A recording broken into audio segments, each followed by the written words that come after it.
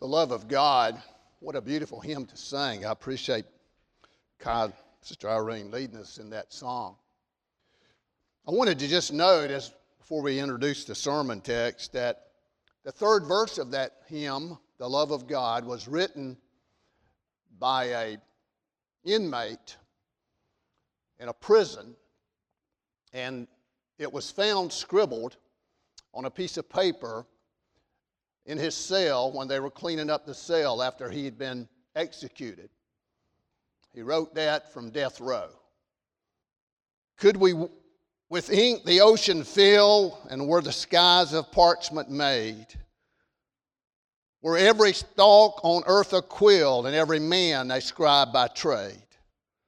To write the love of God above would drain the ocean dry, nor could the scroll contain the whole, though stretched from sky to sky. What a blessing. It's how powerful the love of God is. I want you to turn with me in your Bibles to the book of Jonah, the Old Testament. What we have here in Jonah is a love story. It's not the kind of love story that is human, but this kind of love created the greatest revival that this earth has ever known. That's what God did. That's what God's love will do. And He did it, God did, in spite of Jonah. And God does it in spite of us. Oh, how love is so powerful. Would you please stand with me? I want you to stand as we read these three verses from Jonah chapter 4, which is actually as we get to the end of this most familiar story of Jonah. In verse 1 of chapter 4, the Bible says, "But it displeased Jonah exceedingly, and he was very angry. And he prayed unto the Lord and said, I pray thee, O Lord, was not this my saying when I was yet in my country? Therefore I fled before unto Tarshish, for I knew that thou art a gracious God, and merciful, slow to anger, and of great kindness, and repentest thee of the evil. Therefore now, O Lord, take, I beseech thee, my life from me, for it is better for me to die than to live." Would you please be seated? Thank you for listening to God's Word. I want to try to introduce a series in the next 3 Sundays, 4 including this one, about God's love. And I've entitled it, The Shapes of God's Love. I guess more appropriate might be saying the positions of God's love, but I couldn't figure that out because God's love does not ever change. I've got a weather vane on my barn at home that you gave me, Sister Faye. And it has 4 directions, north, south, east, and west. And I wonder sometime when I see that weather vane that if I could stick right on the top of it, God's love and a big sign, which would vividly describe the actuality and the truth of God's love, because no matter which way the wind blows, God's love is there. North, south, east, or west. So I wanted to deal with love and the merits of God's love, because I'm not sure we know God like we ought to know God. Jonah didn't. And he was a great prophet. He was the first prophet to the Gentiles. But I guarantee you, the more we know God, the more we will love God. And so I want to talk about the shapes of God's love. And the first one I want to try to deal with is His upside down love.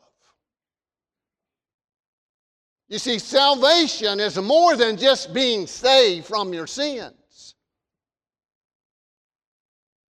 Salvation is upside down love. What God does that is so amazing that we can't deal with is God punishes the innocent and he forgives the sinners. That's what God does. Jesus on the cross was innocent. And God punished him because of our sins. How do you feel about that? Well, I want you to know one thing. Your sins are forgiven because of God's upside-down love. And so here in this book of Jonah, if there's ever a description of God's upside-down love, it's right here. You see, we notice God said some of the most, through Jonah, God allowed Jonah to say in his anger some of the truest words about God that could ever be said. When he said in verse 2, and he prayed unto the Lord and said, I pray thee, O Lord, was not this my saying when I was yet in my own country? Therefore I fled unto Tarshish. Why did he leave? It wasn't because Jonah was afraid of the Ninevites. No. I'm telling you, Jonah was a brave man that would die for Israel. He was not a lukewarm Christian. What Jonah was angry about is because God saved a people that Jonah hated. That's why Jonah ran. He wasn't afraid of the Ninevites. Notice what he says. I fled before unto Tarshish, for I knew that thou art a gracious God and merciful, slow to anger and of great kindness, and repentest thee of evil. Now, that repentance is not to mean that God ever repents. It's a figure of speech that God has to use to relate his aloof and infinite language to finite human being minds like us. In theology, it's called anthropepitism. What he's saying is, God, let's say, repent because we don't understand it. We don't understand any other way. But God never repents. He doesn't have to. He does use figures of speech so that humans like us can maybe get a little grasp on it, okay? But enough said about that. So we see here that God loved this people that Jonah hated. Now I want to tell you what I know a little bit about Nineveh. Nineveh was the capital of Assyria. Assyria was a people, was a culture that hated everything that God stood for. This city was 60 miles in circumference, 20 miles across. It had walls around it 7 chariots wide. It had libraries and institutions of learning. It was a sophisticated, sin-filled city. And Jonah knew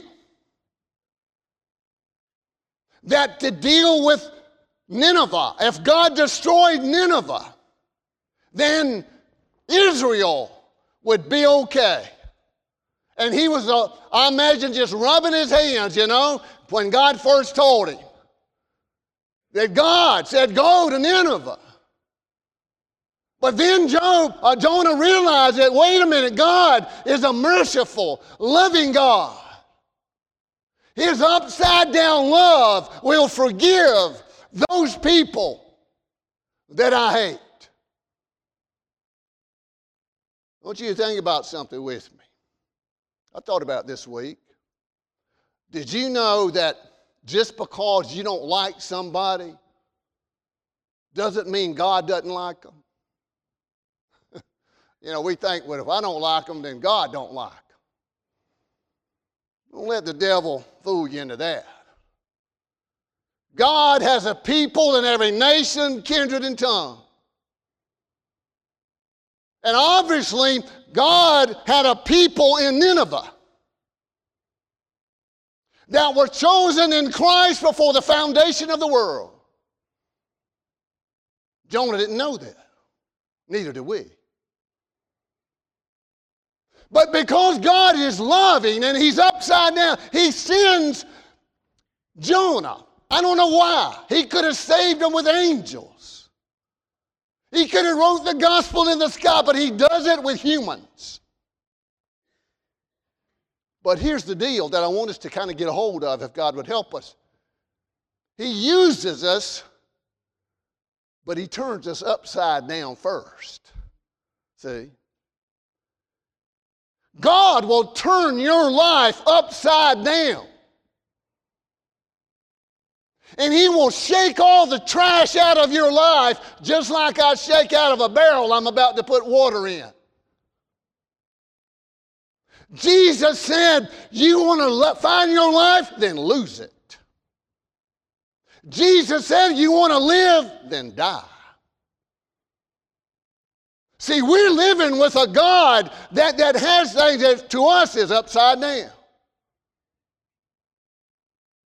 Jesus was going to the cross, and his disciples, a couple of them, with their mama come out there and say, well, I tell you, when you get to heaven, or you set up your kingdom, they actually thought it was going to be on earth, would you make my sons put on one on the right and one on your left? I mean, just like any mama, she wanted the best for her boys. But Jesus said, Matthew 20 is where you'll find this. It's not going to be like this. That's how the world operates. But he says, my world is upside down. And he goes on to explain, if you want to be great, then you got to be a servant. God's kingdom is like an upside down pyramid. Christ holds us all up. So we see this, and we see God's upside down love.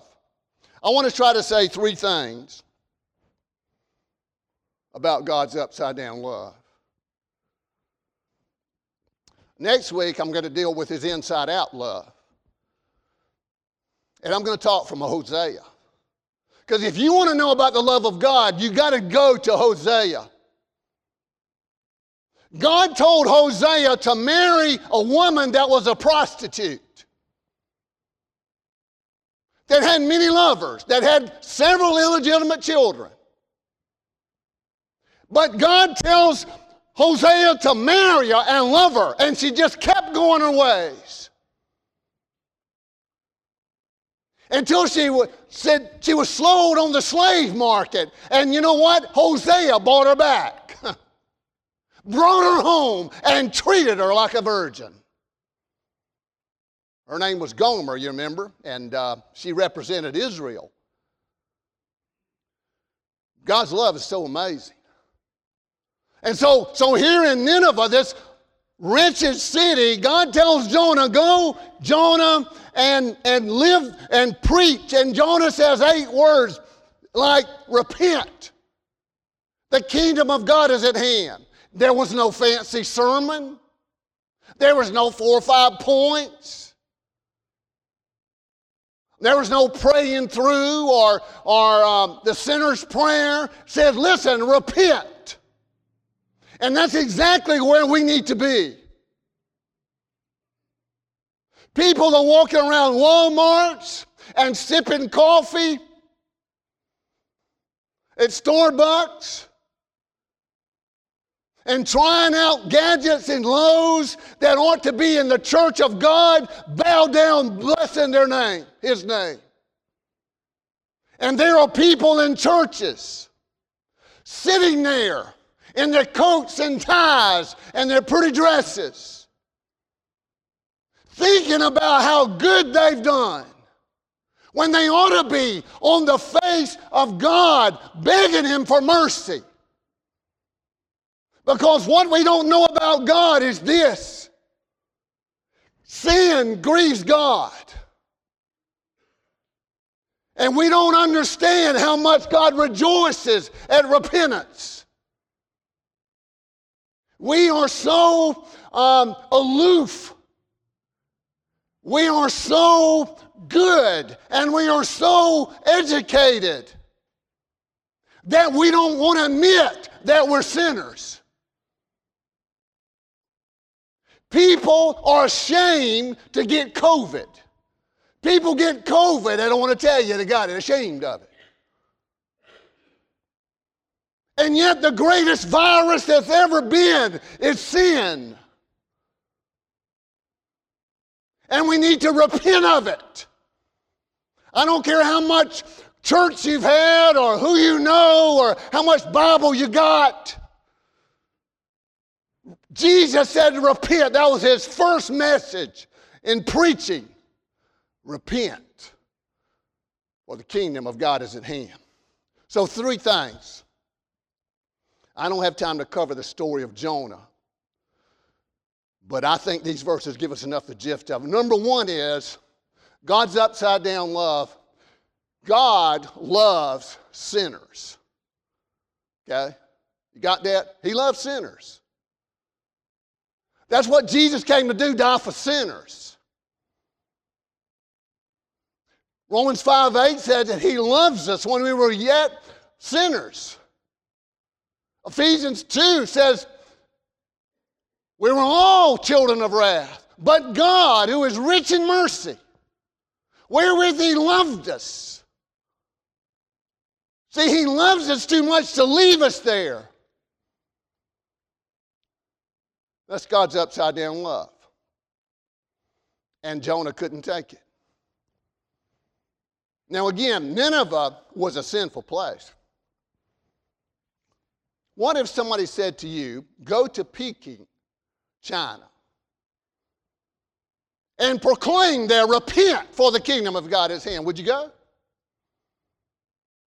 Probably not. Most of us are scared to get out in public anymore anyway.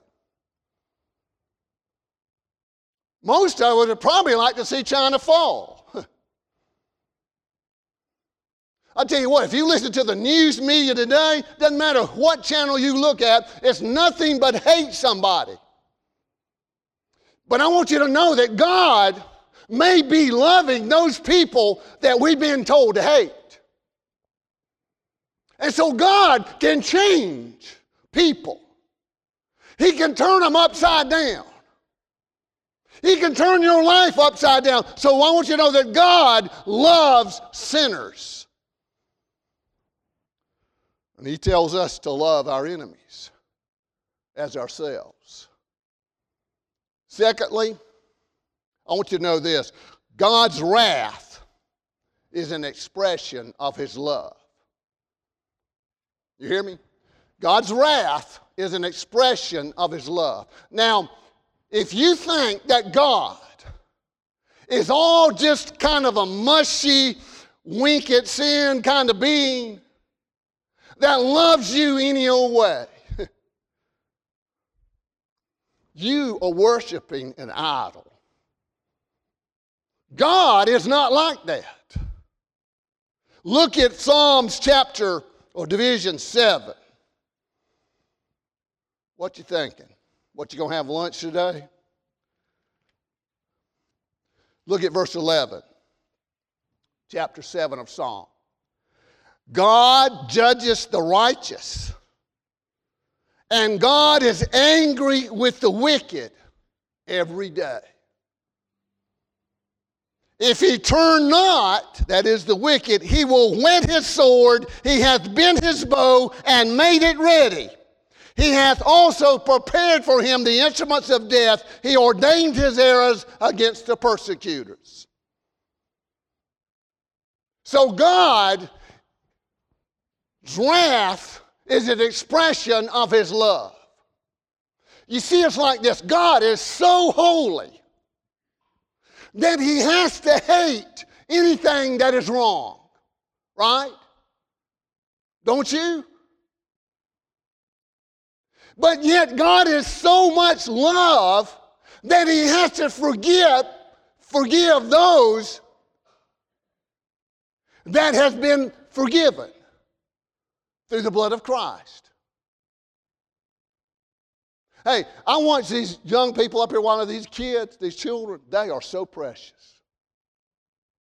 You know what it makes me say? I hate evil because I don't want their lives to be lived. See, God hates things that hurt us and curse us. Don't you? Yes, you do. You hate those things because God has given you that.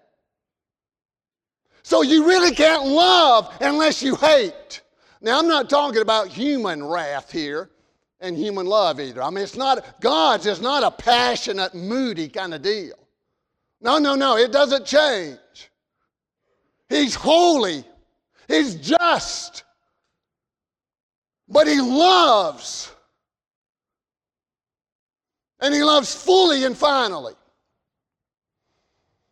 And His wrath is an expression of His love. One of the ways we see that is His chastening hand in Hebrews chapter 12. He says He chastens them that He loves.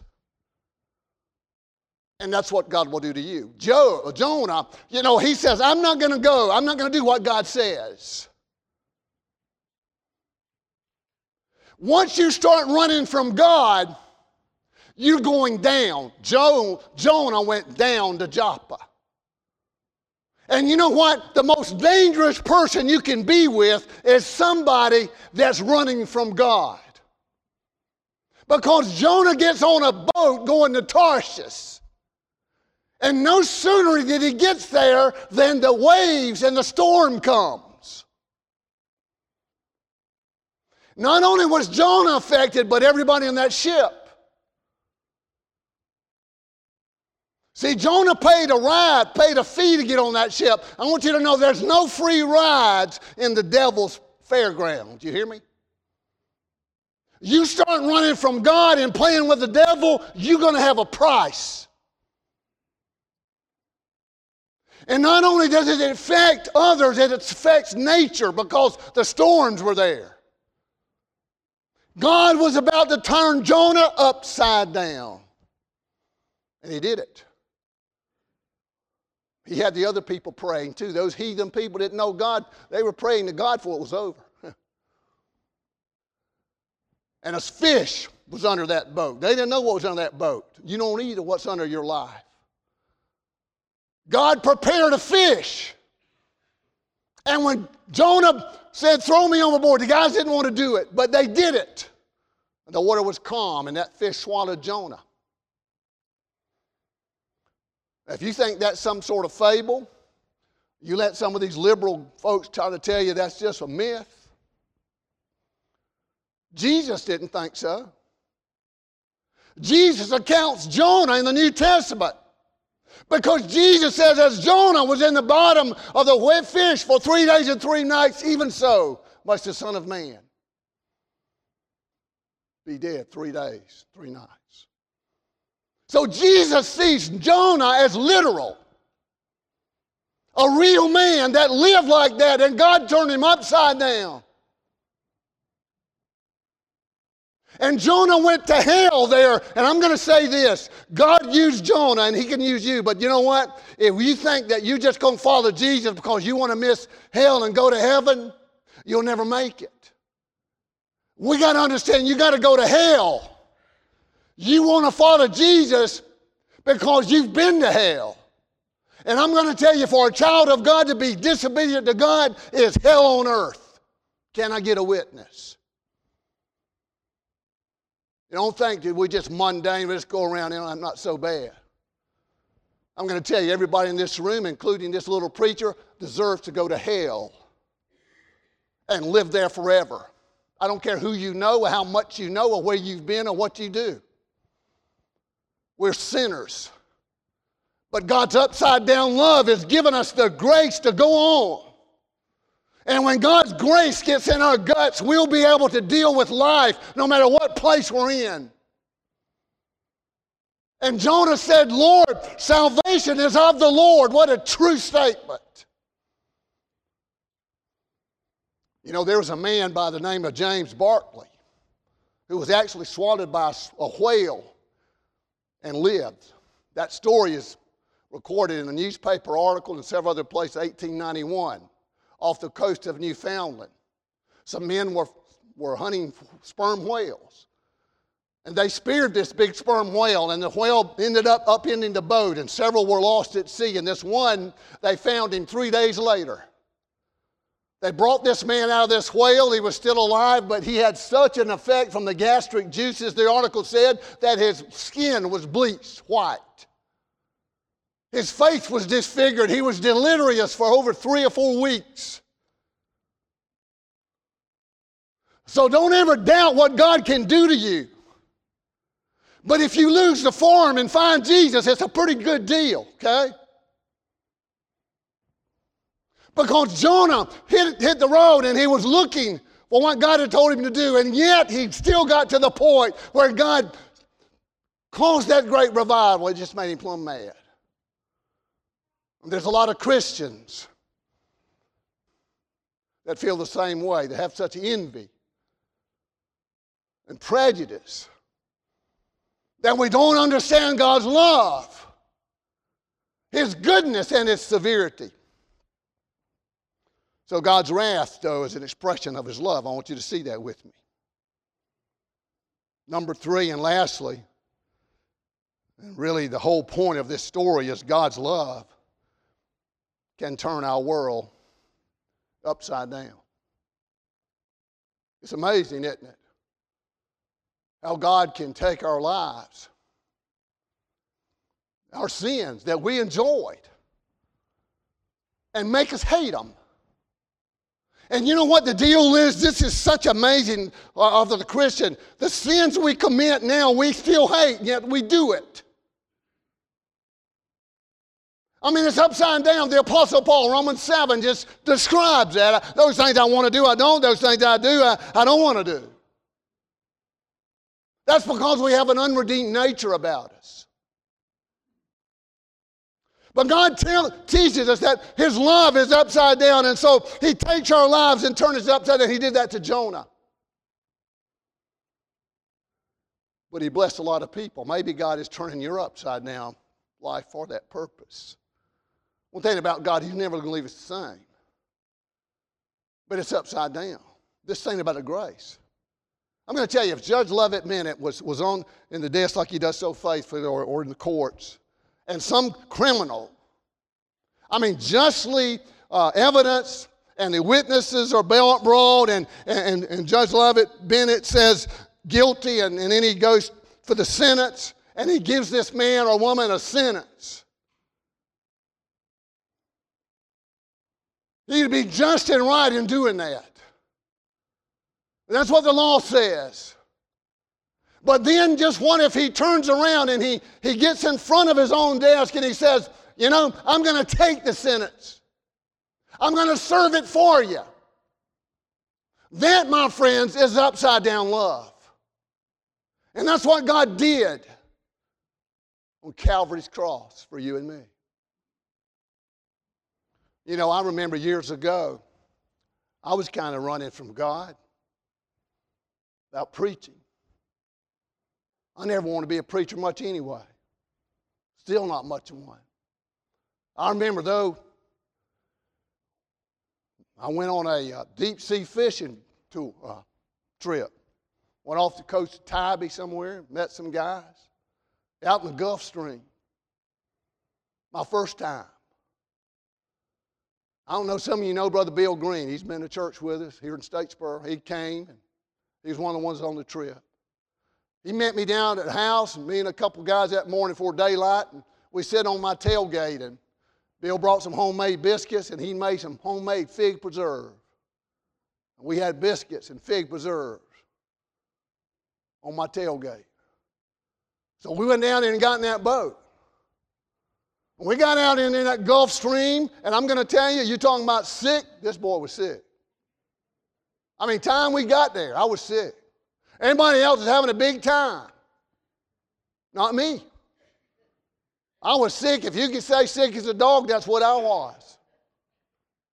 Man, if I could see a tree, I just want to see a tree. I couldn't see it. I remember getting on the bow of that boat. Somebody told me to get there, and I got a Sprite or something. I got to feel a little better. I mean, that boat was just rocking. I turned around. I was about to get ready to go fish. I looked back there, and Bill is standing up. Bill Green standing up he had his pocket knife out, and he had reached in the fig jar, and he put a fig on it, and he was standing there with that fig like that. And when I saw that, I lost it again. But here's my point. This is what come to my mind this morning telling you that.